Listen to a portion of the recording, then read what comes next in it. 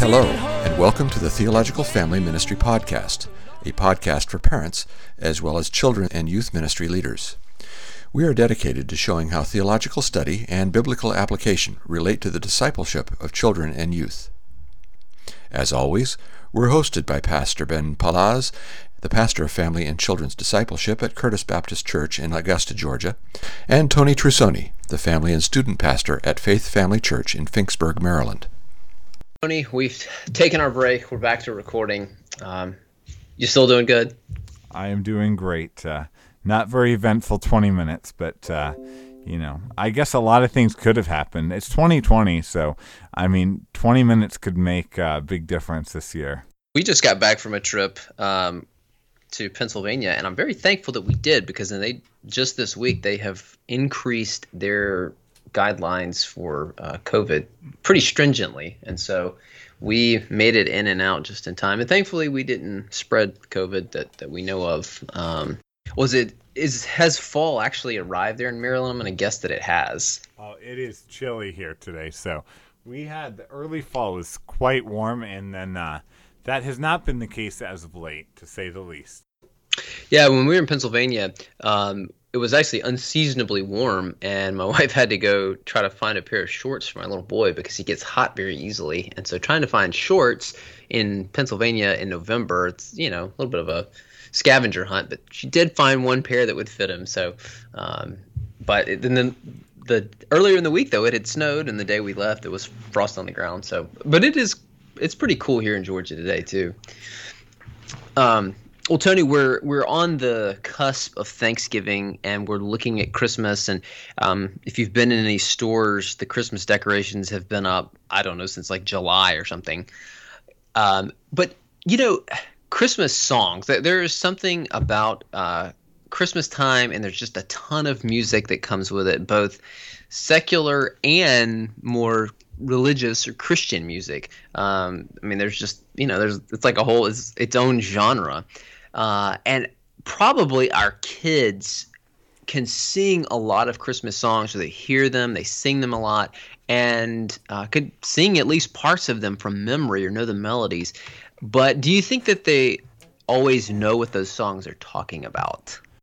It's one of those things where even like Richard Dawkins talks about how much he likes Christmas music, like the Christian Christmas music. He does. But it's just kind of like a, vague, like we more like the rhythms and rather than really thinking about what we're saying when we sing it, right?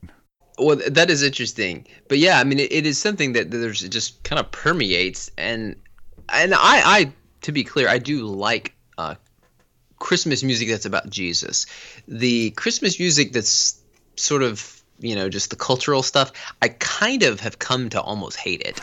And I think some of it was because I worked a retail job one year, and it covered Christmas. And so they had whatever their music service playing, like the same list of songs over and over and over. And so you'd hear the same song multiple times in the day, and it, most of them were that kind, and it just was like, it just got under my skin after a while. Because very few of them would have been, ones that you would sing at church. Now, what would be the worst of those songs to you? There's one in particular, and I can't even remember the song off the top of my head, but whenever I hear it, they play it in Home Alone when he sets up the little fake party, and the burglars come and they see all the trains and the mannequins moving. But I can't remember the song. But I can sort of hear it in my head, but I'm not going to sing it for you. But like I picture this woman, like, looking like she's from the 60s, and it probably came out then, in an old smoky bar with a cigarette in her hand singing karaoke. Like, that's just the image I get every time. It's just a bad one. But that's kind of like how I associate, or what I associate with some of those kind of things. But do you have a one on your, low list? Oh, the lowest on the definitely list? Christmas Shoes. 100% Christmas Shoes. That has to be the worst Christmas song ever written. So anyway, let's connect the dots here. That went a little long, but if you're still with us, that's what we want to talk about the deep theology that is in Christmas music. and how we can teach kids and youth about that deep theology and why it matters. Why do you think that we have so many Christmas songs that have deep theology? I mean, I think of, veiled in flesh, the Godhead see, hail the incarnate deity, and we could list a number of other ones, but there's just a lot of stuff packed in there. Why do you think that we have so much of that?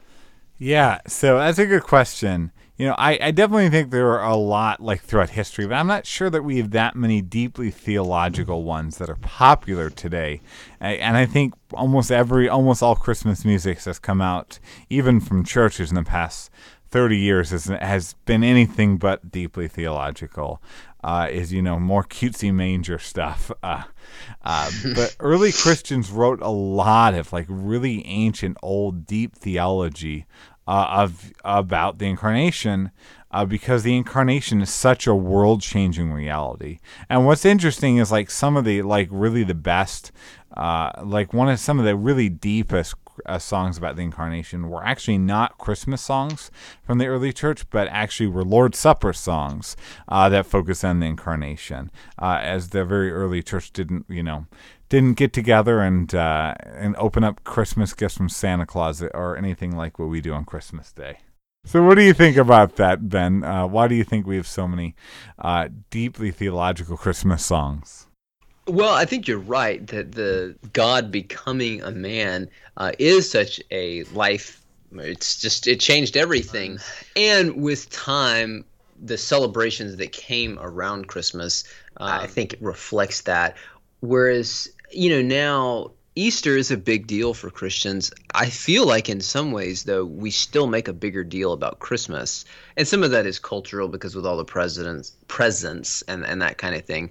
And so I've wondered, why do we not have more explicit Easter music? Oh, we do sing about the resurrection, but we don't have like a genre of Easter music.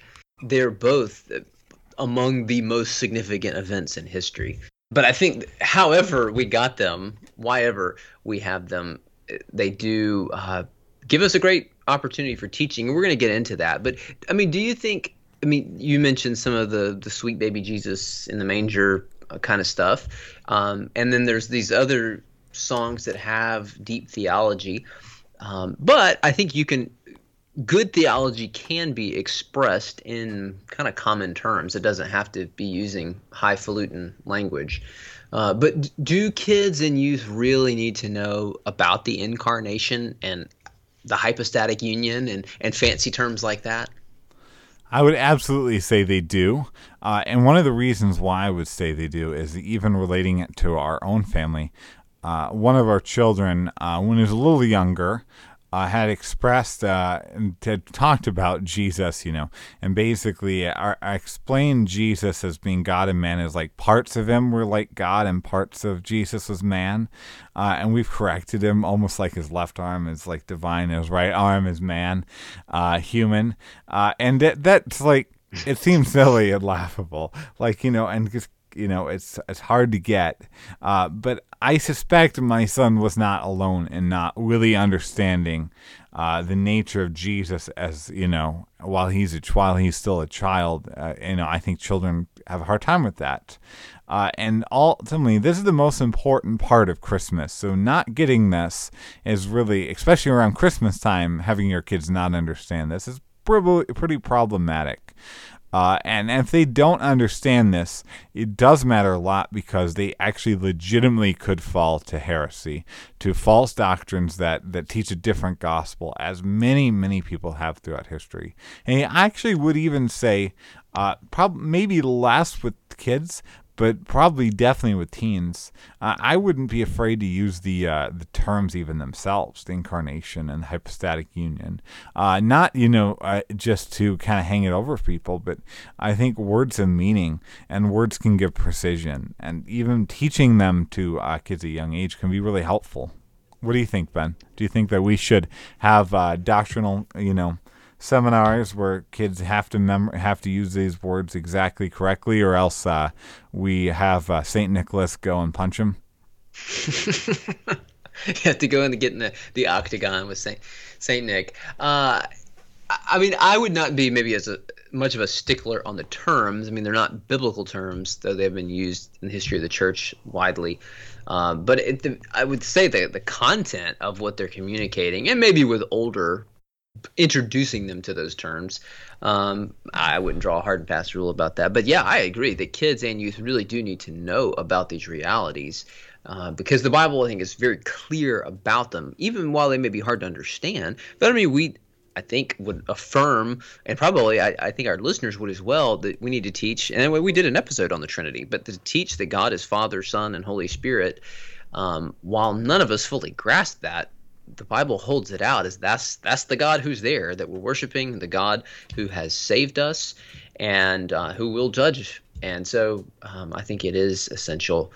Now, I guess before we get too much further, just the big question that some listening, if they endured our extended rabbit trail about music, if they're still with us, but some listeners or parents or a kid might ask is, so what? Like, why does it matter that Jesus became?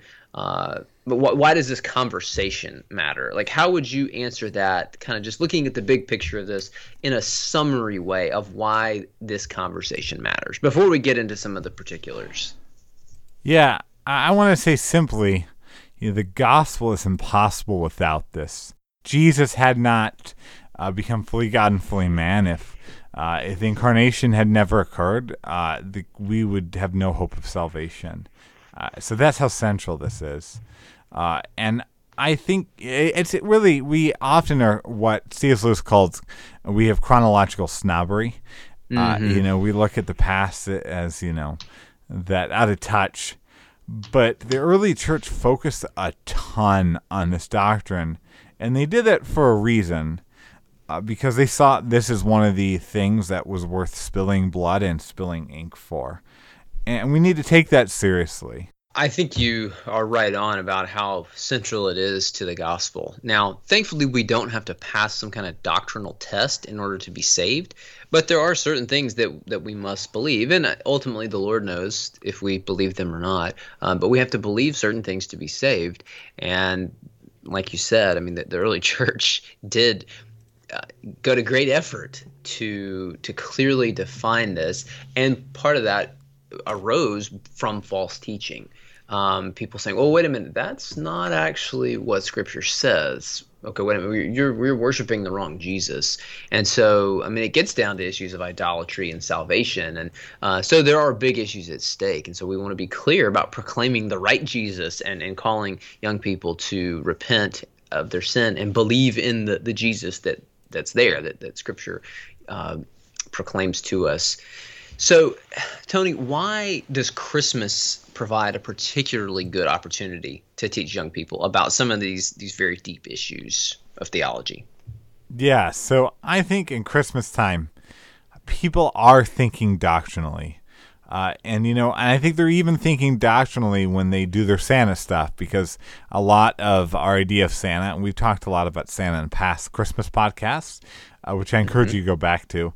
But it's a question of, like, is man good? Like, are we good or evil? I mean, we're thinking about theology around Christmas time and almost everything. We're thinking about theology when we respond to how Starbucks is doing their Christmas cups this year, which, by the way, I really like the new Starbucks Christmas cups, for the record.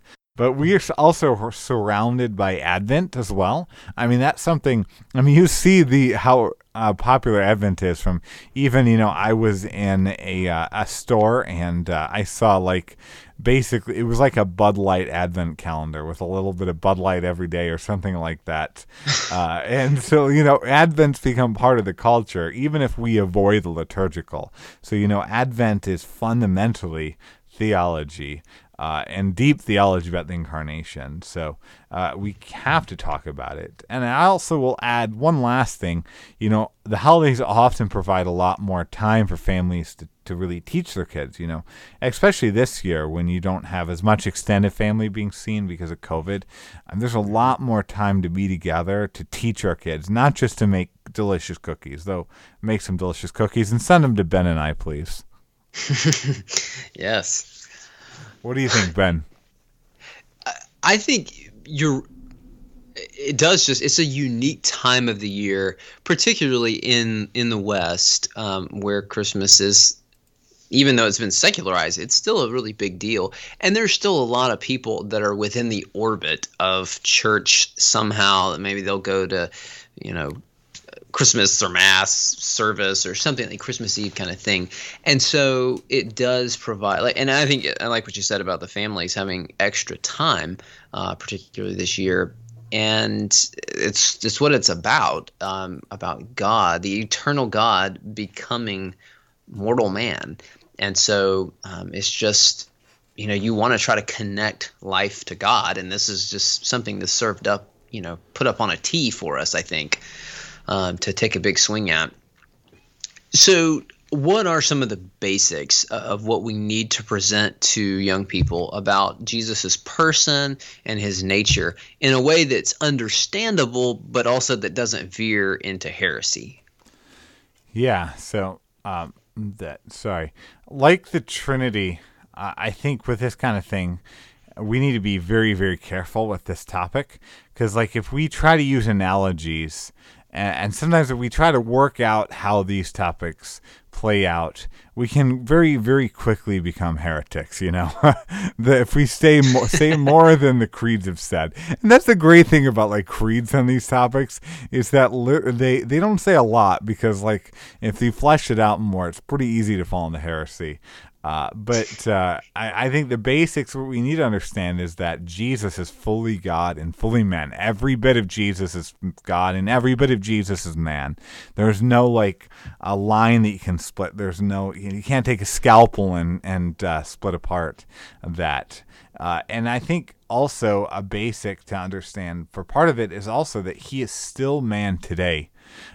Jesus still has a physical body. He is still a man today. He's God-man, and he always will be into eternity. I think that's an important thing to understand about this topic. That's simple and basic. What do you think, Ben? I think you said that well, concisely. He's fully God, fully man. And you talked about one of your children having some trouble understanding that or explaining that. I remember someone that we used to work with when we were in seminary, who, this was not a seminary student, but as someone who was a believer, making a comment to me about how it's just amazing how Jesus was part God and part man. And, this person was an adult and I think really did love the Lord and was a little confused there. I don't think she was intending to be heretical when she said that. But I think we do need to be clear about those things.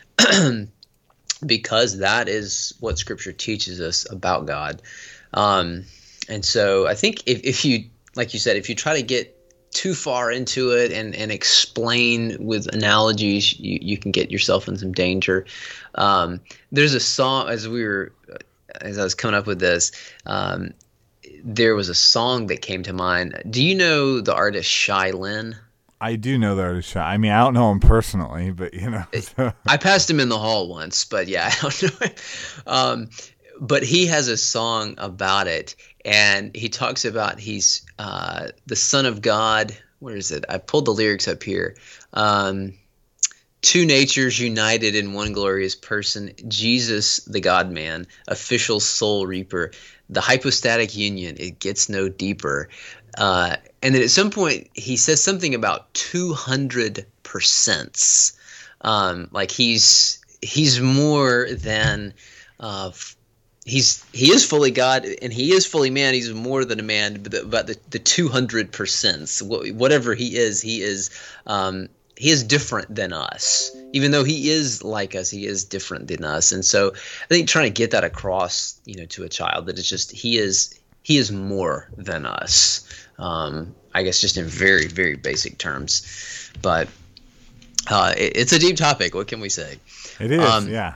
Tony, are there elements that we could bring in as we approach this in teaching that would go beyond simply just telling the narrative of baby Jesus in the manger? I think what's fascinating about this topic actually is only two of the Gospels teach the narrative of, this manger story. It's only in Matthew and Luke. Mark and John don't remotely mention the birth of Jesus in that kind of way. But all of the Bible, like so many parts of the Bible, so many books of the Bible, teach about the incarnation. And so I think one way maybe to bring this great truth of incarnation beyond just the birth narrative is to like read John 1 this Christmas time. I think it's sad how little John 1 is incorporated into our Christmas Bible reading time. Or even like sing an old Christmas song. Don't just, sing the cutesy new ones. But one of the oldest songs that is somewhat related to Christmas is Little Mortal Flesh Keeps Silence. And I mean, it goes back to like the early church. And obviously it was not written in English originally. But I think it's like really deep and really profound adoration at the unbelievable concept that God became man. I like the idea about bringing in some of those older songs, and there have been some. I mean, you're more of a history buff than me, but some that have been recovered, and I think just incorporating that, playing it in your house, singing it together as a family, singing it in your church, but also as you teach, kind of dig in a little bit to what's going on. I mean, yes, use the narrative accounts, and kids in particular enjoy narrative, but dig in instead of just, he was born. Spend a little time to reflect, ask them some questions, and help them to see what is going on maybe a little bit beneath the surface. Do a little theological reflection in a way that they can understand. By the way, I do want to add, that I love the old stuff, but there's some really good modern Christmas stuff out there. I mean, I really love the Gettys, some of the more recent Getty stuff on Christmas, or even like from about 15 years ago or so, Red Mountain Church made a really good Christmas CD. So I don't think they've done much since then, but there are definitely some really deep stuff that is out there still today. Yeah, and I think when we use the term deep, it doesn't have to necessarily sound like it was written in some other century. Just that the content of the truth there is telling you, because we're talking about a God who is very deep. And so, that can be expressed in simple language too. So, Tony, why is it important that God, the eternal God, the Son, become a human?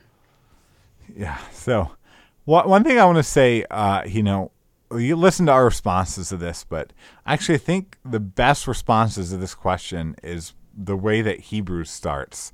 The book of Hebrews kind of starts the first 3 chapters about why it was important that God the Son become human. But I think we see from that, as well as other places in Scripture, he can become the true substitute. That's why none of those lambs in the Old Testament really made much of a difference.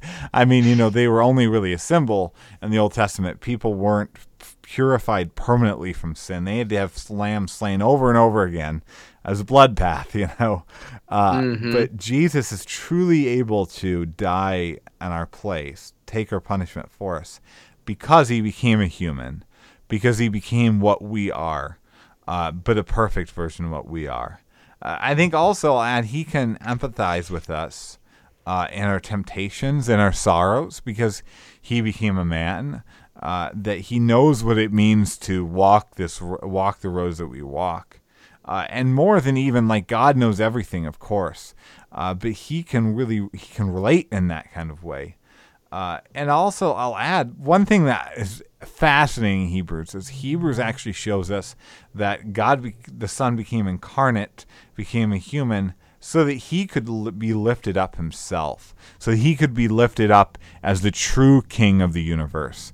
So it's for his own glory as well. It's not just only out of love for us, but it's also out of his own love for his glory, which is good and right. What would you add to that? Oh, I really like what you said. And Romans 1 makes the case that he's been exalted because of his death and resurrection. It was going through that process. And in Philippians 2, he submitted to the Father's will and he's lifted up. And God made us in his image. We messed that up. Now Jesus comes, and again, using Hebrews, he perfectly images God to us. He is the perfect human. He shows us what we should have been. And that's it. He came and lived the life that we should have lived. And so for us to be saved, to be reconciled to God, to properly bear God's image and to glorify him, we needed someone who was a human substitute. And so that's why we needed a human to stand in our place. So, Tony, now going a step further, why is it important that a savior for humans not just be human, but also be fully divine? Well, I want to say that it would have been nice to have a new Adam to start over. Some people think a lot, I've actually being able to interact with young people that are, almost wish that there could be another shot at the whole Adam thing. But a new Adam would have failed again. I mean, Jesus the second Adam, but just a human that didn't have a sinful nature again would undoubtedly have failed given enough time. Would not have been able to be the substitute for us. You needed the God-man. And I think really there could never have been another Adam because of the sinful nature that's passed down, because of original sin, as Christians have called it for a long time. And so that Jesus needed this kind of divine, miraculous birth that could only come through his own divinity, that to be able to be a possible break from the chain of sin. And lastly, I'll add, because Jesus is divine, he can not only be our substitute, but he can defeat death by his own power, for his glory and for our exaltation. But what would you add to that? I'm sure you have a lot of better thoughts on that. I don't know a lot or better, but I do like what you said. I think I really like the part about defeating death, and I think often, connecting this to Easter, but sometimes we just think about the resurrection in terms wow, that was powerful, that was cool. But he was overcoming the effects of sin and saying, no, I'm writing the last words of the story, and my intentions for creation, for life, and life lived with God, that's going to win out. Death and Satan, that's not going to be the final word. But yeah, he's of infinite value and infinite worth, and I think it magnifies God's glory as well, showing this is who God is. God is a God who gives of himself, and then calls us to live in that way as well. It gives us further grounding and support in that. I'm going, okay, this is who God is, and this is how God loves. Okay, then yeah, we're empowered, and we see the example, but we're also empowered to live that way by this same God, who would identify with us, so closely and intimately. So, those are some of the things that's at the heart of what we're getting at. Why this conversation matters. Why we should teach this deep theology that none of us can fully get to the bottom of, and there's a lot of ink that's been spilled, and rightfully so, in the history of the church. But it's not just a matter of debate and stuff. It's about proclaiming the God who's there. So that brings us to this next question: what should we aim to show young people about God by teaching these things that are deep, but they're clearly affirmed in the Bible? I think we should aim to show them God's love is one thing very clearly. Because I think that the incarnation, it's sad when we miss it, when we forget about it, because it shows the extent of God's love for the world. It is also for his own glory. But when we just see the cute baby in the manger is all, and we don't really meditate on the incarnation, it's all fine and trite, but it's not this unbelievable, undeniable statement that God loved us enough to come down to be with us. And I think that shows them that God is unchanging, and that, God never stops being God. that, and I think that's an important aspect that they can trust in. That Jesus wasn't just like us, but he was the God-man as well, and he never stopped. He was always God, and he always will continue to be. He just added being human as well. And I think that is a helpful thing to instill in our kids an understanding of. What do you think, Ben? Yeah, I mean, the love of God, the power of God to be able to do this, the wisdom of God in orchestrating this plan and promising it. And so, yeah, I mean, there's a lot that we want to show them. But I think his love in general, we can hold that high and spend a lot of time talking about it. So kind of related to that, there's things that we're trying to show young people about God, helping them to see what effects can we hope for when we teach these things that Scripture affirms about Jesus' incarnation to youth and even to children. Yeah, so when I saw this question, I thought of the movie Talladega Nights, old Will Ferrell movie. Have you ever seen that movie? I have, yes. Yeah, there's a Ricky Bobby. Yeah, there's a scene where one of the characters was talking about how they want to envision Jesus and they want to pray to baby Jesus, all like slobbering. The scene has been playing in my mind as we've been talking about this with the manger. Yeah, totally.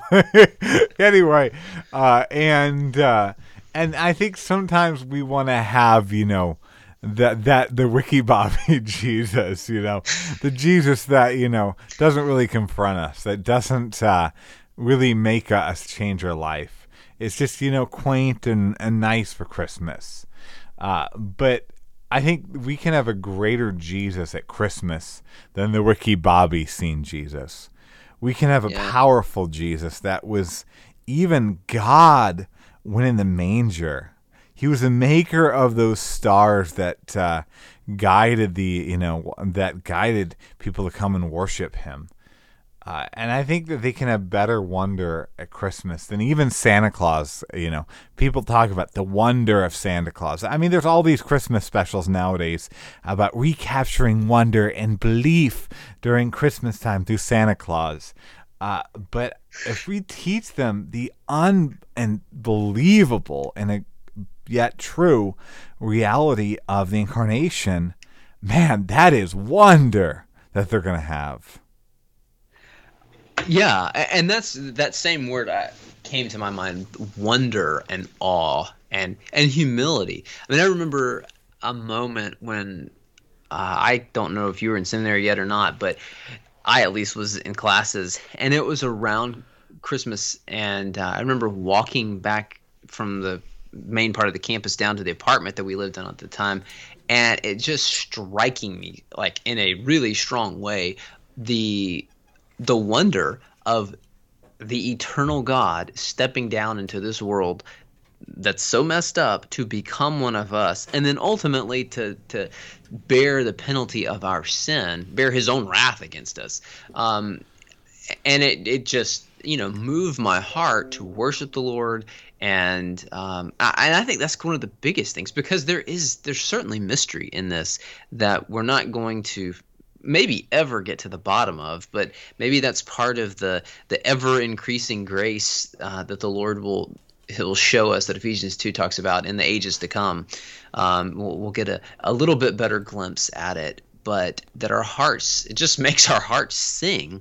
And particularly with kids, they're kids 5-6 years old, around that age, they start being able to put some more of the pieces together, and just being, well, and maybe even a little younger than that, just being in awe of God and painting this big picture of who God is. And we a little earlier interviewed a missionary, Dr. Stephen, and him talking about a big God and living like God is valuable, and some of those kind of things are just still in my mind.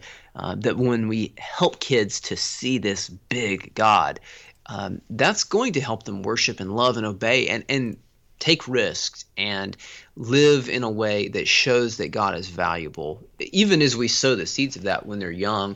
And I mean, with kids that you're working with that are closer to adulthood, but the soil is fertile for that kind of thing, don't you think?